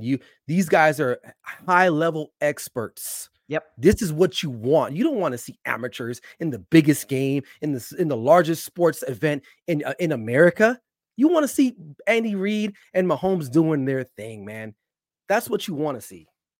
I'm with you. I'm a guy who loves watching dynasties. I'm a guy who me too. I love it. And like to a certain degree, it's by the way, you know what it does, Ryan? It makes everybody else step their game up. It's exactly. Like, okay, like it like kind of what with Golden State, when Golden State had their run when Kevin Durant was there, like you saw Minnesota go out and get Jimmy Butler. You saw the Rockets trying to put these teams together. Chris Paul trying to make moves, trying to go at the king. And I'm telling you, you're going to see a lot of these teams. I think Buffalo's going to be at the front of that list, really, really being aggressive and trying to get guys to make the pieces work this offseason. When in reality, it feels like Kansas I think we're going to see a three-peat. I really do. I think they're going to do it, man. I'm not worried about anybody in the AFC. I'm really not, because they're all going to fall on their face again. The only team I would be concerned about if I'm the Chiefs is Cincinnati, because Joe Burrow is the only guy to go other than Tom Brady, right? And he's retired, so you ain't got to worry about him. Joe Burrow is the only active quarterback that has gone into Arrowhead and defeated the king. And they almost would have done it again, not last year, but the year before he's the only guy. And the NFC, I know you're talking about the Niners. Honestly, I think the NFC is a little bit more challenging. Honestly, I really do. I think Green Bay is going to be much more improved. Detroit will be around. I like the Rams. Who's that? I like the Rams.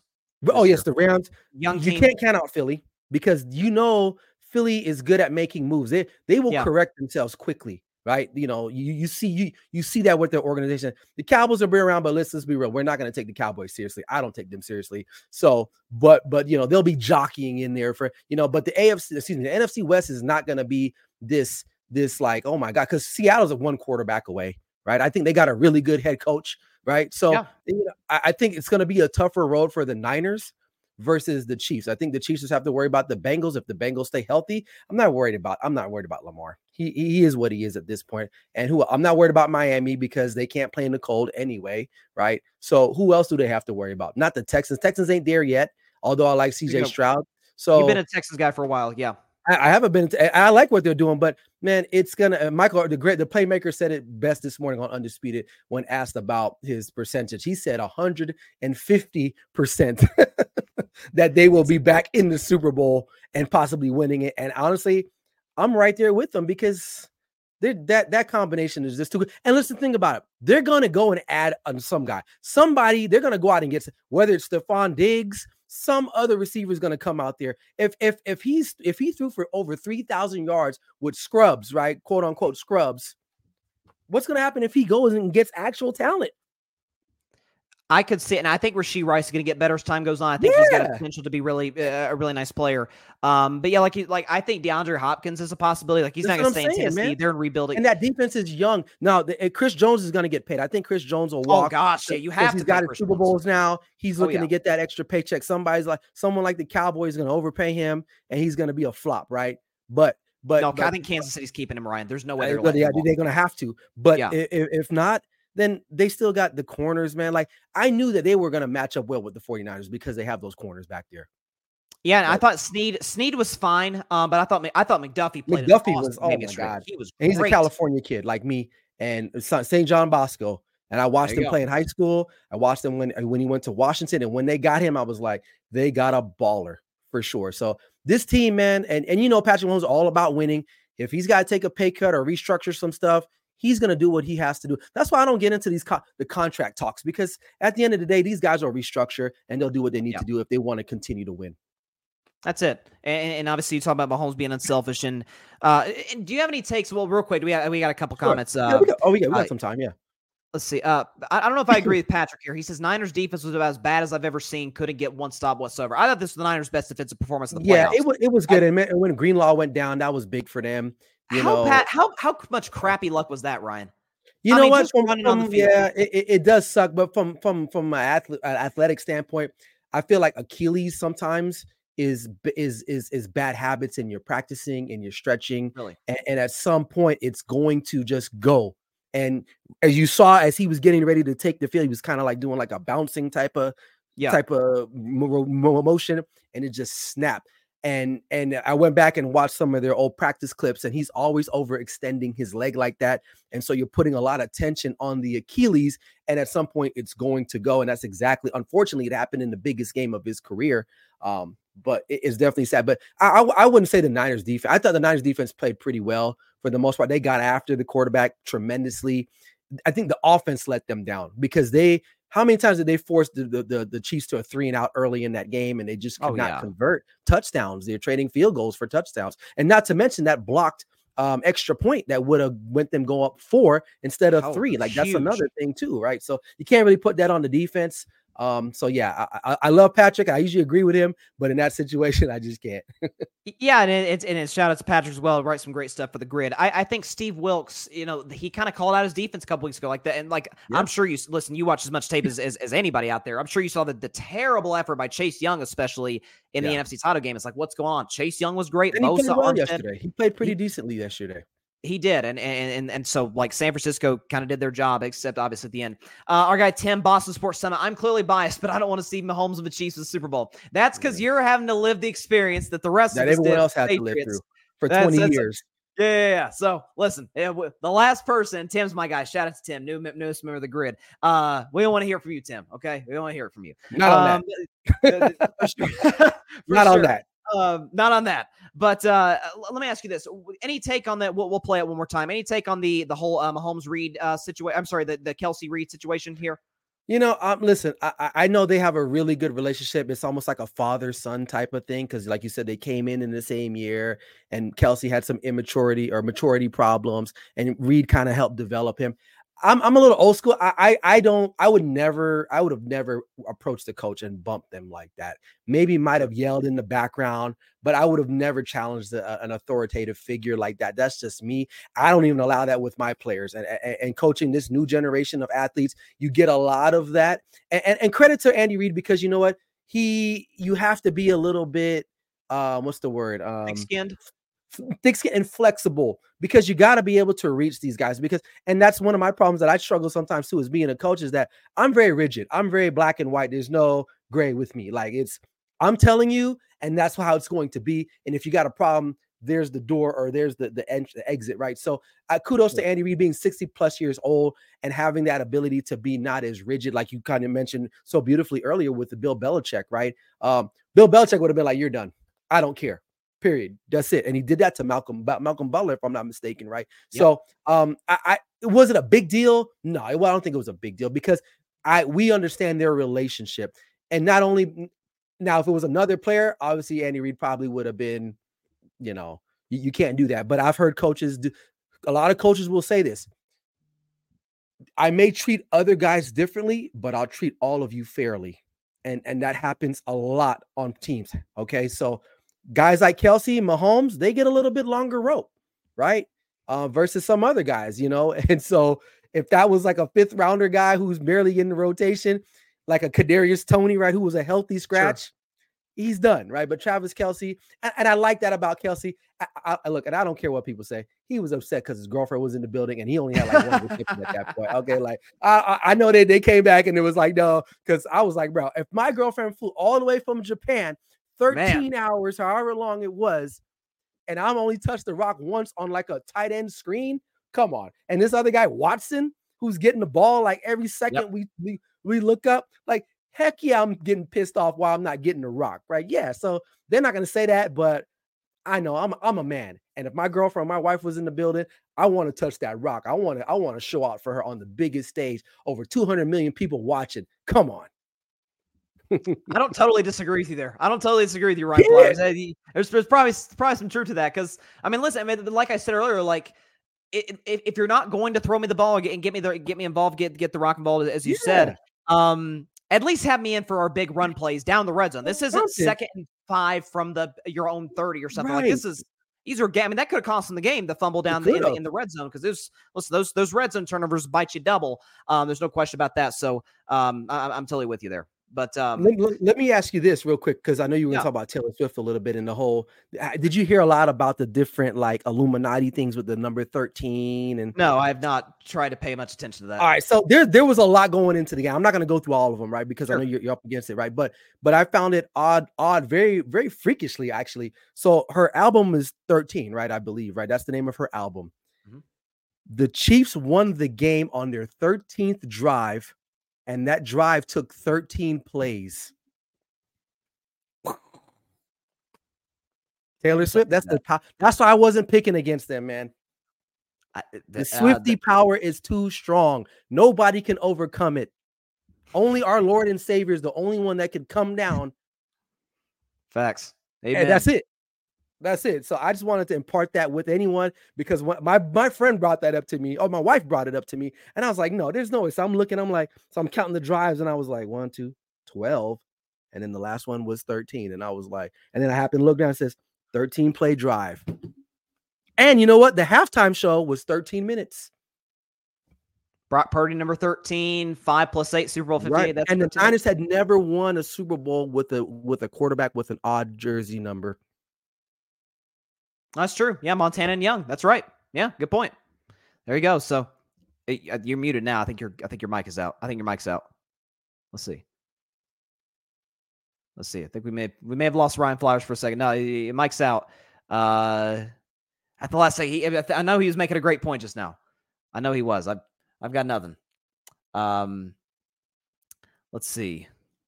I still got nothing, Ryan. You may have to unplug your mic just for this. Yep, I got you. All right, there you are. Sorry.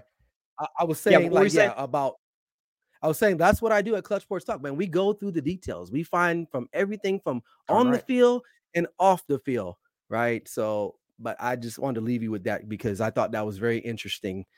Because I wasn't trying to get wrapped up in that whole Taylor Swift stuff, and then like the flight hours from Tokyo to Vegas is 13 hours. Right, this was her 13th game that she's been to for the Chiefs. There's all these Super Bowl 58, 8+5 is what? 13. The Chiefs were the 3rd seed. The Niners were the 1 seed. You put it together, that's 13. It's like there was no way. So when I put my bet in, that's what I use. I use no analyticals from the actual game. I went into my William Hill app, and shout out to William Hill, right? They make it easy for me to bet from home. And I was like, you know what? I'm betting the Chiefs, not because of Patrick Mahomes, because it's too many things that relate to Taylor Swift. And I know people don't want to hear that, but it's a fact. Don't bet against Taylor Swift and her man. No, you don't bet against Taylor Swift. You don't bet against Travis Kelce. You don't bet against Mahomes. Last question before we let you get out of here. Shout out to Ryan Flowers, host of Clutch Sports Talk. You got anything cooking for this draft in about 2.5 months? Yeah, you know, I do. I'm gonna do what I did last week. I do my Clutch Combine videos. I love making those. Just kind of. And it's funny. I went back and looked at a lot of the guys that I looked at, and a lot of them they did exactly what I said they were gonna do, or at least build up to it, right? So that was pretty rewarding to see that. So the draft stuff, some quarterback stuff, of course, I got to get into that, especially with the quarterbacks that are coming out this year. I don't think it's that much of a knockdown. I don't think Caleb Williams is the guy. So I might be one of the only few people on the internet that does not believe he is what he is. And so I'll have to go back and watch the tape on him. But I'll be working on that. But, you know, the summertime is cool. You know, you got the draft and combines and stuff like that. So that's what I'll be looking at. And then free agency, obviously, and then the schedule dropping, I believe, like in April or something like that. So even though the season's done, we never settle, right? Because the work is never done here on the Grid Network, and especially not on the Clutch Sports Talk NFL Sunday Wake Up. There's not a better NFL show out there than Clutch Sports Talk every Sunday. You did a great job throughout the course of this season. Looking forward to seeing your offseason content, combine, draft, free agency, the whole bit. Ryan Flowers, Clutch Sports Talk. Appreciate you taking some time out of your day, man, to join the show. And here's to another great football season. It is, man. Pleasure seeing you, my brother. God bless you and take care, man. We're saying back at you. Ryan Flowers, Clutch Sports Talk. Awesome stuff once again. By the way, Ryan was with me for the Carving It Up NFL kickoff show to begin the season, which we've done that the last 3 years, going back to 2021, 2022, and then we did one this past time. And so, one of the best overall human beings out there, and a great show as well. Ryan Flowers, Clutch Sports Talk. Please be sure to check his stuff out on the Grid Network as well as on his personal. Subscribe to Clutch Sports Talk, the YouTube channel, by the way. Shout out to Ryan Flowers. Another comment here by Patrick. Do the Niners need a quarterback to really get over the hump? Is Brock Purdy the answer? Well, anytime you ask the question, not you, Patrick, but the general you, anytime you ask the question about whether we want to upgrade, like quarterback, coach, those are the two biggest components. Obviously, the Chiefs are an A+++ at both. Anytime you ask the question about whether or not you're going to move on from the guy you have, ensure you have an upgrade. See, Kirk Cousins is a free agent this offseason. Now, while I think Kirk is a little bit better than Brock, I think Brock fits the system more because he is more mobile. I guess Kirk has a better arm than Purdy, but still, Purdy doesn't have a bad arm. And plus, Kirk's coming off an Achilles surgery. Justin Fields is on the market. Justin Fields is a great athlete, not great mechanically, not as good as Purdy in that regard, who's not close to the athlete that Fields is. So, listen. It's kind of what I've said for years. Anytime people are like, you got to trade Dak, move on from Dak. I'm like, can you get it? Can you upgrade? Yeah, you're going to go with Trey Lance. Trey Lance, who couldn't even work in the Shanahan system. If you can't work in Kyle Shanahan's system, man, I don't know what to tell you. All right? He makes that. Jimmy Garoppolo looks like something, with Kyle Shanahan. Obviously, Purdy's been even better. So, and the same goes with the coaches. Like, everybody wants to fire all these guys. Well, can you upgrade? So if there were like Tom Brady in 2020, like when Tom Brady was on the market. Yeah, if there was a guy like that, if Tom Brady, say we just reverse engineer his whole career and he's 40, whatever he was, 42-ish, by the time this offseason rolls around, you have to start having some serious conversations. And some are like, we got to, we can't do revisionist history. Listen, folks.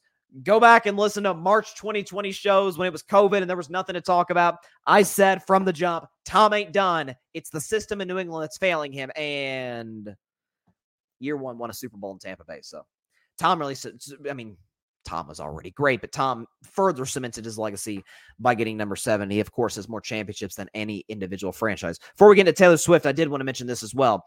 Another reason I was rooting against the Niners, and Ryan laid out the Taylor Swift component too as well. And he can't bet against Taylor. I'm about to talk about her and the overall sort of television product in just a second. But I think I was watching that game rooting against San Francisco, because had they won the game, they would have tied Pittsburgh and New England with 6 Super Bowls. Now, as a Steelers fan, new Steelers fan, admittedly, but that's something you take pride in as a Steelers fan. Man, we got more championships than anybody. It's like being a Celtics fan or a Lakers fan. Warriors are third, by the way. But it's like New England's got the 6, but it's like, yeah, it's not like there's an asterisk. I'm not taking away from anything New England did. Obviously, they got just as many as we do. But it's like, yeah, but they had the greatest quarterback ever. I can live with that. I can't live with San Francisco. I got nothing against San Francisco. I think the organization's phenomenal.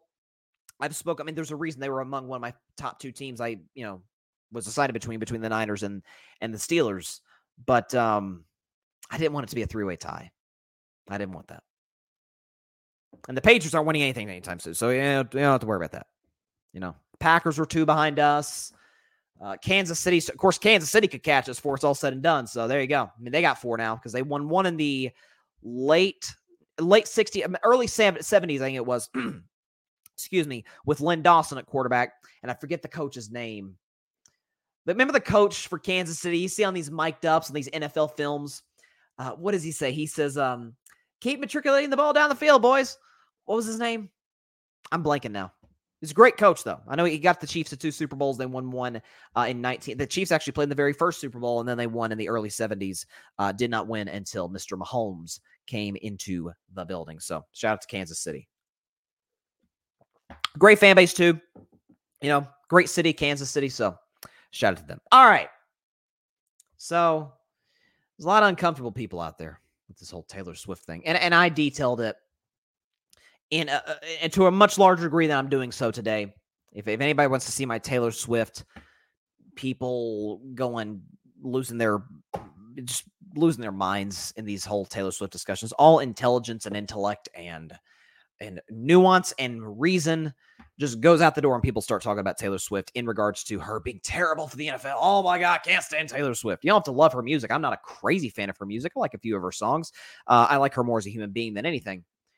But, Taylor Swift is this big liability for the overall television product. And I talked about how during the Kansas City Chiefs playoff games that Taylor had been on screen in the Chiefs broadcast, which were like the 3 playoff games before the Super Bowl were like 9 hours, about 9.5 hours long. And Taylor Swift was shown on screen out of those 9.5 hours for like 2.5 minutes. Well, yesterday in a game that went to overtime. So the broadcast lasted 4 hours and 8 minutes. Taylor Swift was shown for 54 seconds. In 4 hours and 8 minutes. Which is down from a percentage standpoint. She was shown during the Ravens game for 0.4% of the broadcast. By the way, I detailed this. Barely more than, crab cakes and the Baltimore Aquarium. Barely more than that. Just a few seconds longer. Okay? In this one, that went down. Taylor, who's, let's be real, in a stadium packed with stars in Las Vegas. Obviously, you had Usher, and you had Alicia Keys, and you had Lil Jon. Turned down for what? You had Ludacris. You had her was performing. You had LeBron was there, and Jay-Z was there, and all these celebrities and all these great players, Mahomes and Kelce and the Niners. There's no bigger star in that building than Taylor Swift. And she was not shown on screen for a full minute combined. Not to mention the fact that while the numbers are not out now, and trust me, when they do come out, we'll discuss that on Wednesday's show. The full ratings have not come out yet. I'm sure the NFL and everybody is trying to gather, okay, what's the cable ratings? What's the streaming? Nickelodeon was involved. How many people watched the Super Bowl in totality? Paramount Plus, I think, did the Super Bowl as well because they're involved with CBS. But they're already looking at it, and thus far, according to Forbes, I'm looking at the Forbes article right now on my laptop, okay? So this is what the Forbes article says, and the headline is, did the Super Bowl set a ratings record? Here's what it will have to beat. So this is from Forbes.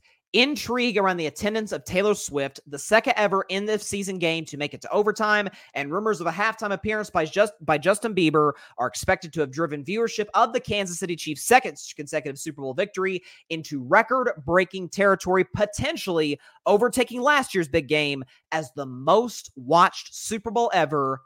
And get this, and creeping toward the broadcast viewership record set by the 1969 moon landing, which landed 150 million viewers.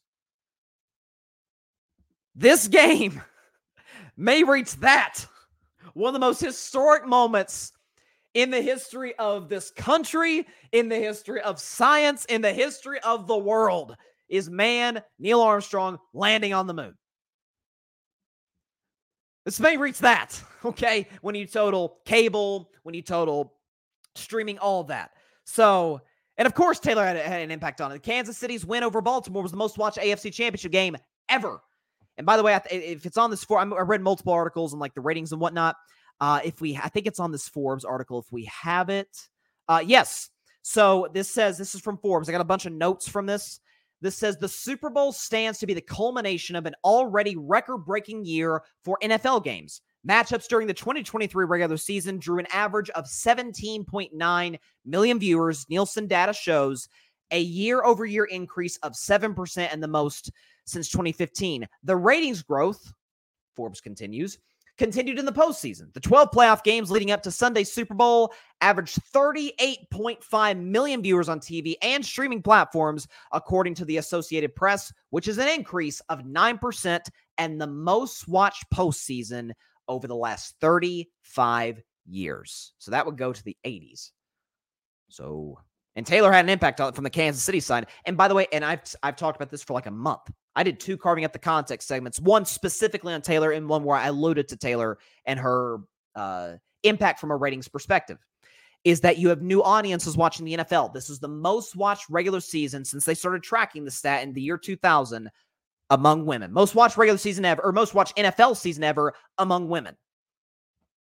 Of course, Taylor had an impact. She's the most famous, might be the most famous human being in the world, certainly the most famous woman in the world at this particular moment in time, and that doesn't seem to be going away anytime soon. And so, and you have younger audiences. It was the most watched NFL season among ages 18 to 34 in the last 5 years. So the NFL's never been more popular among women, among young people, and isn't that kind of the goal, is to grow the game? I mean, for crying out loud, baseball's audience is pretty centered. It's mostly people over the age of 40 or 50. The game hasn't changed. Matter of fact, the talent is better now. But baseball struggles to market their game to a younger audience. Now here comes Taylor Swift. She's dating, one of the best players in our sport, a future Hall of Famer, probably the greatest player in the history of position. Yeah, this may help us a little bit. And the NFL, as any smart business corporation would do, took advantage of that. Part of it was with the Peacock situation that everybody got up in arms about. I think people kind of overreacted to that. With the Dolphins game, the first playoff game against Miami, is that more people are watching the game now more than ever. Taylor's had an impact on that. And this Super Bowl may challenge the 69 moon landing as the most watched television broadcast of all time, at least here in the U.S. I mean, but yeah, you boycotted the NFL. All right, sport. Let's see, we got some comments up in here. Grady Edwards, what's up, Grady? Would have been funny if Taylor Swift got on stage last night and said, "Congratulations to the Chiefs. Go vote for Joe Biden." Yeah, that was what everybody say. He's mostly conspiracy theories, by the way. She's dating Travis Kelce. It's a psyop to get Biden reelected. And I loved listen, you don't have to agree with the president. His policies of the president, by the way, is in some hot water right now with this recent new report that came out. That's another conversation for a whole other podcast genre. But when our president made the joke about, hey, mission accomplished, the Chiefs won the Super Bowl. I thought that was kind of funny to poke fun at it. But listen, Taylor, and like Taylor, when she was shown on screen for the Ravens game, like they showed her, she was like, go away. Like she's barely being shown at all, not even for a full minute. She's like, I just want to watch Travis. Okay. And she was with Blake Lively with Ice Spice. Listen, maybe I'm not as plugged into the Swiftie world as I should be. I had no idea her and Ice Spice were friends. I had no idea.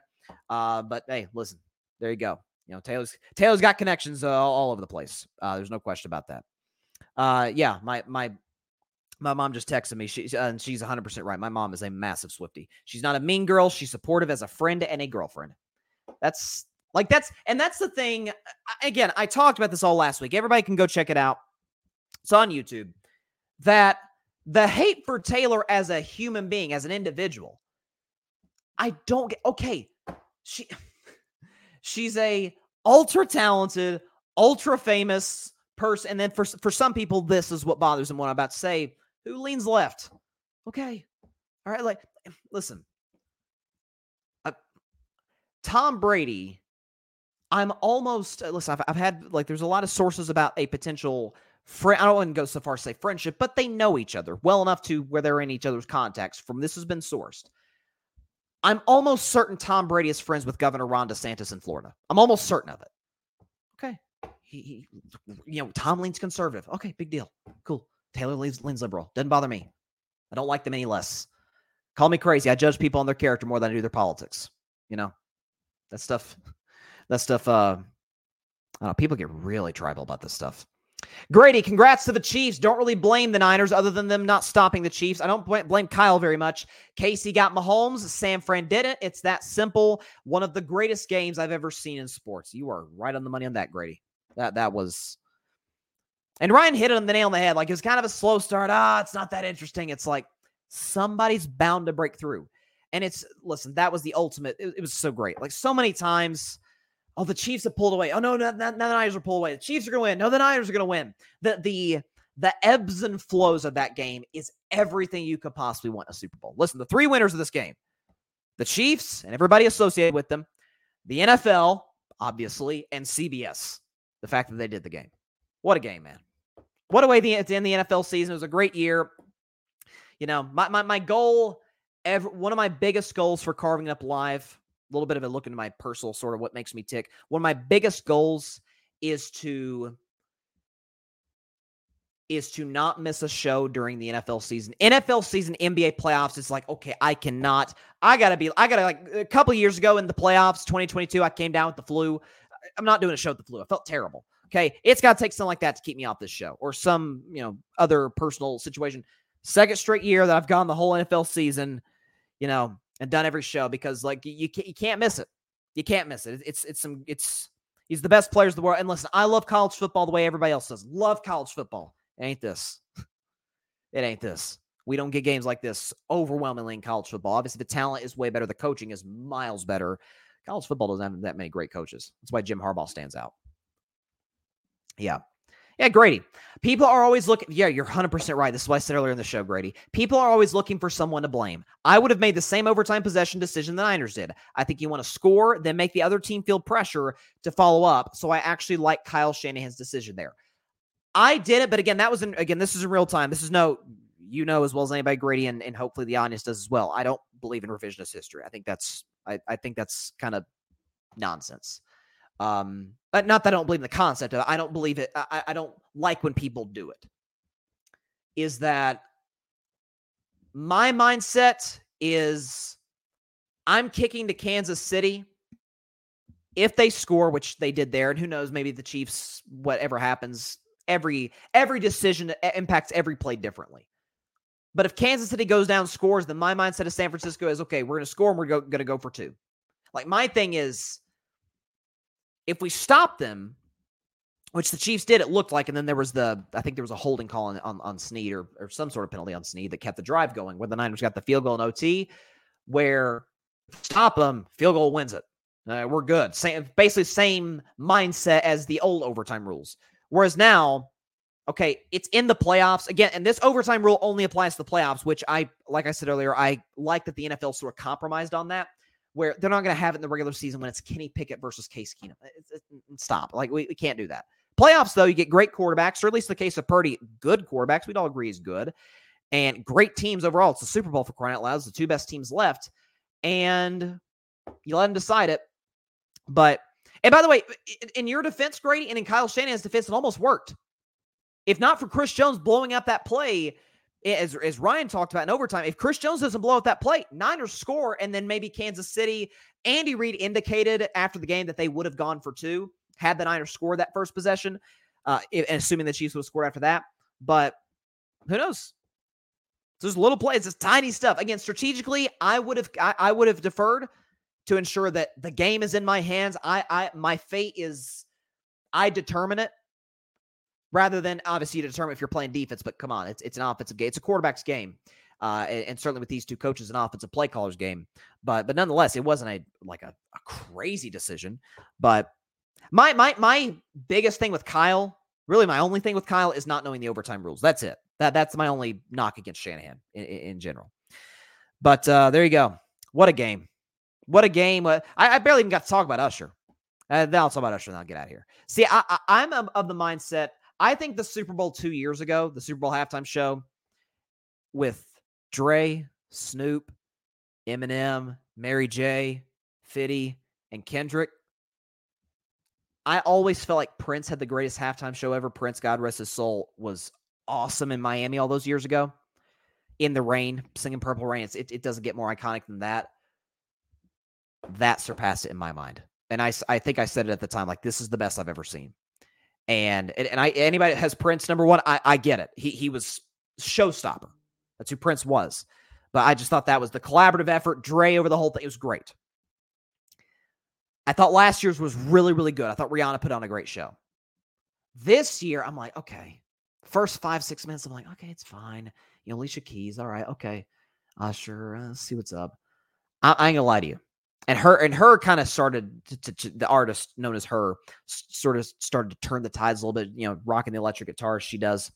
When Lil Jon came out there with Turn Down for What, it was over. It was over. I was my living room watching my family. It was turnt. It was crazy up in there, because for those that don't know, I'm a Tennessee Vols. Well, you may know I'm a Vols fan. I got 2 helmets behind me here, but back in the day, Tennessee, 2014 and 15 seasons, on third down at Neyland Stadium, they play third down for what? And the place would just go nuts. I wish Tennessee would bring it back, because that was, oh my gosh, the place went in. It was deafening. And so, it holds a new special significance. I saw my man Joshua Dobbs, shout out to Joshua Dobbs, Space Dobbs, put out a tweet. He said, oh, they're playing third down for what? So that was great. And then Usher finished at the end, the roller skates. Will.i.am was there as well. So great performance. I give it an 8 out of 10. It was kind of like the Super Bowl. A little bit slow start, finding the rhythm, and then just bam, strong finish at the end. So Jay-Z, did it again. He did it again. All right, that is all the time we have for today's loaded Super Bowl, day after Super Bowl show. Great game, great halftime, great pregame as well, festivities, postgame, the whole bit. Everything you could ask for to end this phenomenal 2023 NFL season. Be sure to catch Carving It Up live on Wednesday at 6 p.m. Eastern, 3 p.m. Pacific time, right here on Twitter, as well as the Carving It Up YouTube channel and the Grid Network YouTube channel. Also, by the way, real quick, shout out to Ryan Flowers, Clutch Sports Talk, taking time out of his busy day to stop by Carving It Up live. Be sure to check out his show every Sunday morning, the NFL show. Oh, my mom just texted me Ludacris as well. Forgot about Ludacris. Thank you so much, Mom. Ludacris was great as well. Yeah, great halftime show, great performance all the way around. Like I said, catch Carving Up live Wednesday at 6 p.m. Eastern, 3 p.m. Pacific time on Twitter and on YouTube. And of course, be sure to like, share, comment, and take 2 seconds out of your day. Hit that big red subscribe button. Helps the channel grow exponentially. We're trying to get to 1,000 subscribers. I set the goal before the season to get to 1,000 by the Super Bowl by February 11th. We didn't meet that goal, but nonetheless, the push for 1,000 continues. The push for 1K continues. So hit that bigger subscribe button if you have subscribed to the show. Thank you. Thank you so much. Your support means the world. Please tell your friends about it, your family about it, everybody but your sleeping cat. If you got a cat and he or she's sleeping, let him sleep. And then tell them about when they're done. Okay. I have a cat, so I understand the feeling.